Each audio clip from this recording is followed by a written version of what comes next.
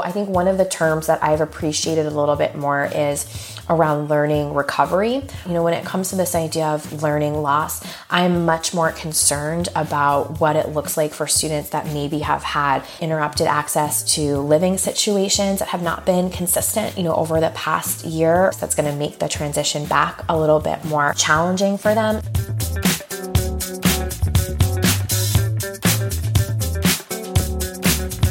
Hi, and welcome to another episode of our podcast. This time we're doing Twig education on EdTech. I'm Dr. Kim Mueller, and I'm going to be talking to Dr. Monica Burns, who, as many of you will know, is an educator, author, speaker, and EdTech consultant.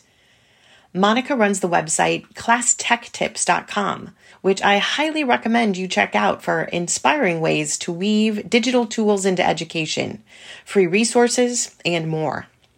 I'm going to be talking to Monica about tech tips for teachers and admins, especially in the context of the experiences we've all had in the last year.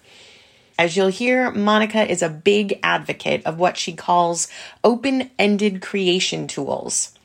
If you want to try a resource that gives students the opportunity to express their creativity, to build knowledge, and develop literacy, make sure to visit twigcreate.com.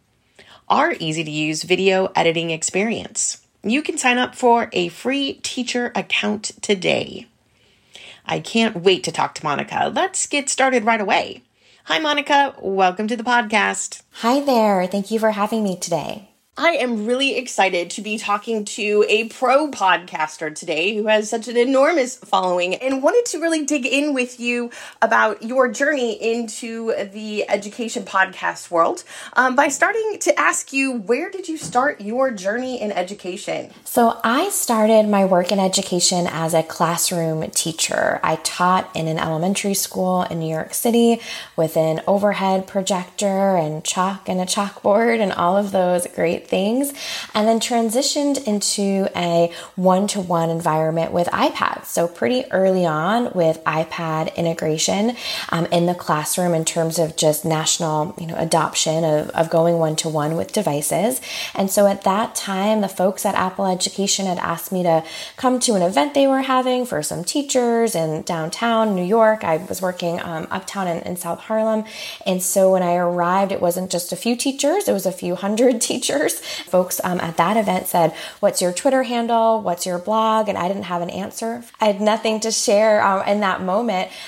Fast forward a couple months later or so and kind of pulled some different things together. Or so I should say that was the beginning of 2012. And then later in 2012, my blog launched. And since then, almost 10 years with the podcast and the books and the professional development, it's been quite a wild ride. For me, it's really all about providing value and helping people save time and hopefully make their lives a little bit easier when it comes to something intimidating like education technology. Bringing up intimidating, as a former educator, I know sometimes I feel like a technology relic. Do you find that there is one particular technology that teachers are most reluctant to implement in their classroom? I would say that, when I talk to educators, a lot of them are happy to find technology that solves a pain point. So when it comes to things that are reluctant in terms of adopting them or trying them out with a group, I think the things that don't show, at least on the first go of it,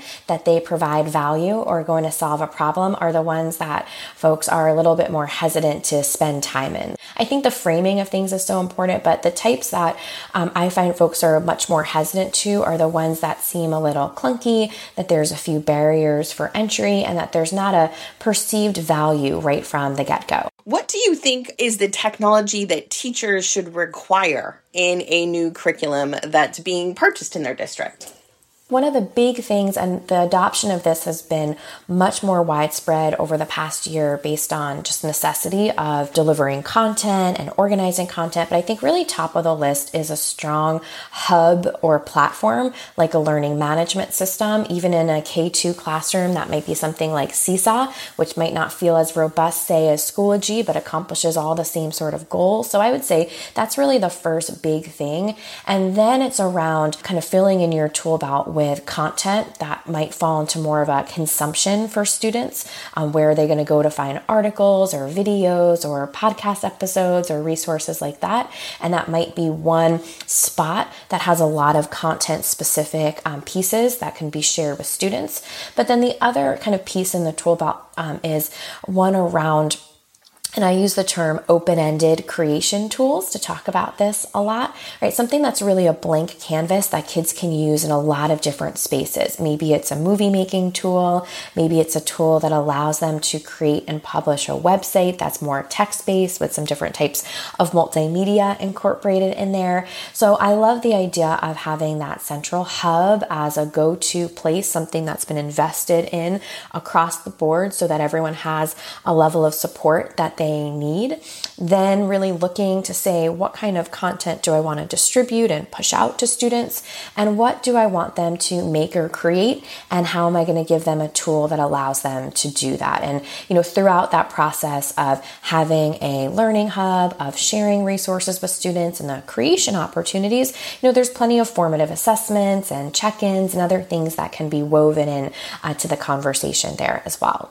Being able to have students create things like videos, being able to do those formative assessments in ways that are creative and fun. I know I've heard a lot about student voice and agency. Monica, what does that mean to you when you hear that term?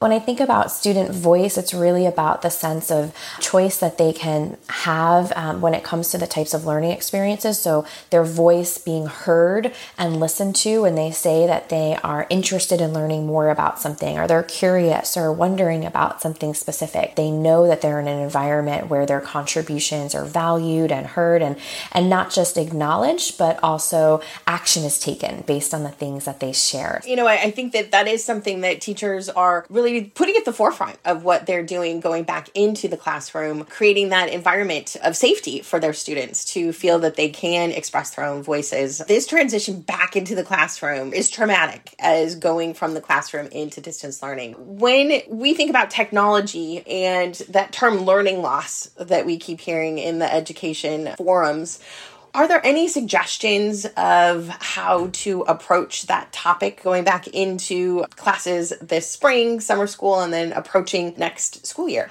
With the term of learning loss, I understand the intention that folks have using that term in many contexts, right? They're worried about what might have happened or what had not happened, and what we expect students to do over the course of the year. I worry about the term a bit when it's used to really think about measurement in a way that might not be productive, right? So thinking about measuring things that we just are in no position to measure, right?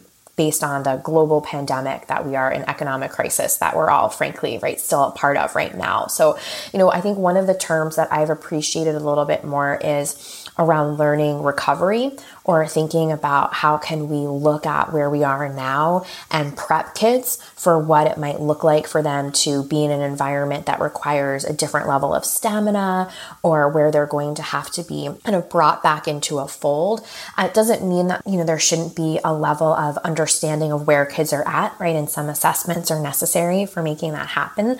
But, when it comes to this idea of learning loss, I'm much more concerned about what it looks like for students that maybe have had interrupted access to food, right? Interrupted access to living situations that have not been consistent, over the past year, or have had other disruptions in their lives that's going to make the transition back a little bit more challenging for them. So, for as much as something like that is front of mind for me from an academic or, content perspective when it comes to supporting kids, I also, I'm always trying to be mindful in those conversations to really think about all the other things that might come into the equation, so that we're gathering all the information that we need to make sure students are where they need to be, as opposed to thinking that a test at this part of the year, say, or finishing the year with standardized state testing, I don't know that that's going to give anyone the strongest, most actionable data that they're going to need, right, as they move into the fall.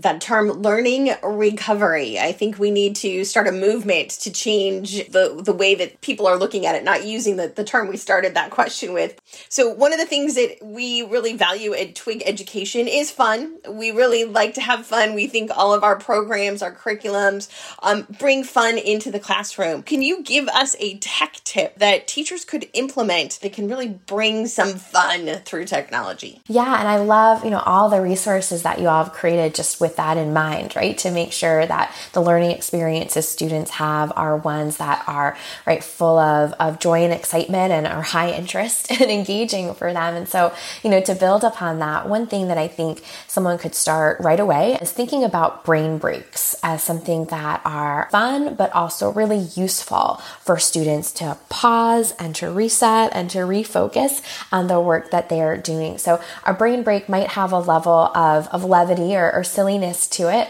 right? It might be something where you ask everyone to draw a quick picture of an animal they wish existed, right? Or to play a this or that game, right? Would you rather be able to read people's minds or talk to animals, right? Or something that's going to break things up. It really is about lessening that cognitive load that might be happening during a heavy lifting and exhausting task that students have. And so I really think that's a great way to bring in something fun, whether it's playing a quick video, having a class song that's being played during a transition, something to just break things up, not only from a scheduling perspective, but also from this is a hard moment. We worked really hard and now let's take a moment and take that deep breath. And for, adult learners, if you've heard of the Pomodoro technique before, where you do the 25 minutes of really focus. This is the one thing I'm doing. No email, no phone. I've got the one thing I need to accomplish. And then you take that 5-minute break, right? You do that because you can't work like that for more than 25 minutes or so, right? Without either giving up or exhausting. We don't ask adult learners or workers or anyone, necessarily to put in that sort of heavy lifting all the time without interruption. And so if we can build that capacity for students too, there's a lot of levels there. So I love brain breaks for being fun and light and just an ability to also build some community where kids might share out or have a fun moment with a classmate. We've been focusing a lot on classroom teachers, and I know part of our audience is the administrator who, boy, they've had an equally daunting task this year to be able to manage through what they have gotten through. And do you have any tech tips for administrators or principals to help them bring things to the next level during the school year using technology? Yeah, so this has been an opportunity for a lot of learning and observation when it comes to noticing folks in your school community who might have a more excitement or more passion or more interest when it comes to integrating technology into instruction. And so I don't mean that to say that one thing is better than another, but it's really been a fact finding, to say that an admin might say, okay, this is someone who I didn't know, right, was really excited about doing this type of activity. And so I would say from an admin perspective, this is an opportunity to look at where people are and what they can bring to the table, really celebrate those pieces. Everyone's got something that they can share, even in a technology, friendly environment, whether someone shared with you a quick way that they manage their inbox with family emails, or someone showed off the wild and fantastic movies their kids made, right, while they were creating something. It's an opportunity to share and to celebrate and to build the capacity of your staff. And part of that might be taking this chunk of the year now to do some fact finding and say, what is that thing I can celebrate and share and make that person the one that's the go-to or the point person for a particular type of activity or use case when it comes to integrating digital tools. I love that. Celebration. It's a time to celebrate. Monica Burns, I want to thank you so much for your conversation with me today. You have really inspired me, and I appreciate you doing the work that you do for teachers, providing them with the latest that's going on in technology in the education world. Thank you so much for having me. Thanks, Monica.